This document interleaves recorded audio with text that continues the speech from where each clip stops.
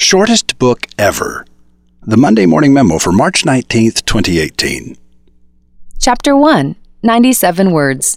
Circumstances are where you are right now. Choices are what you will make. Consequences are what will happen as a result. Sometimes your circumstances are the consequence of your choices, but not always. The circumstances of your birth and your childhood, such as your nationality and your ethnicity and whether or not your family had any money, well, these are not the consequence of any choice you made. It is foolish to feel pride about circumstances that are not the result of your choices. It is foolish to feel shame about circumstances that are not the result of your choices. Chapter 2, 45 words. Will you allow yourself to choose contentment? Or do you believe contentment to be shameful? What is it about their native discontent, their refusal to be satisfied, their undying hunger for more, that makes us admire an ambitious person? Contentment is a choice, not a consequence. Chapter 3, 60 words.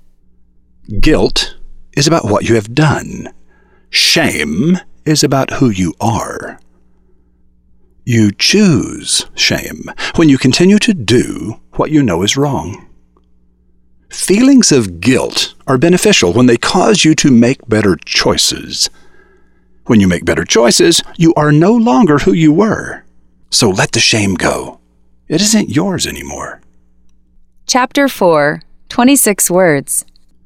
You can evaluate a man's ethics by the condition in which he leaves a public restroom. I don't know how to evaluate the ethics of women.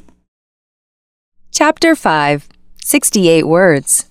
The angels in the sky sang to the shepherds, "All is forgiven." A star in the sky whispered to the wise men, "Follow me."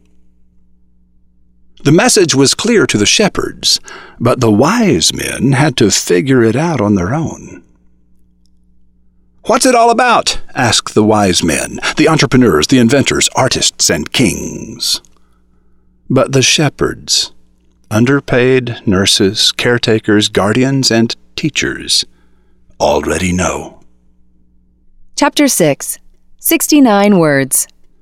Andrew Carnegie, who lived from 1835 until 1919, worked as a telegraph messenger 169 years ago.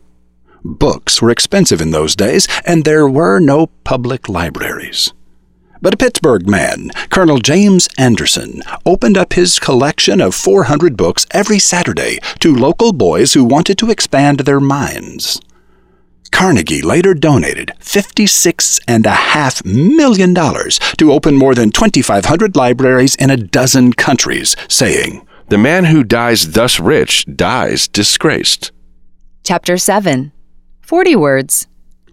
Julius Rosenwald, who lived from 1862 till 1932, was a Jewish garment manufacturer who quietly donated more than $50 million in matching funds to construct 5,357 schools in African American communities across the impoverished southern states. He who gives while he lives knows where it goes. Chapter 8, 42 words. Albert Schweitzer, who lived from 1875 until 1965, left us his best advice. I don't know what your destiny will be, but one thing I know. The only ones among you who will be really happy are those who will have sought and found how to serve. Chapter 9, 83 words. Billionaires Bill and Melinda Gates, worth $88.5 billion, have been joined by Warren Buffett, worth only $74.2 billion, and 158 other billionaires in an effort to remedy society's most pressing problems by committing to give more than half their wealth to philanthropy or charitable causes, either during their lifetime or in their will.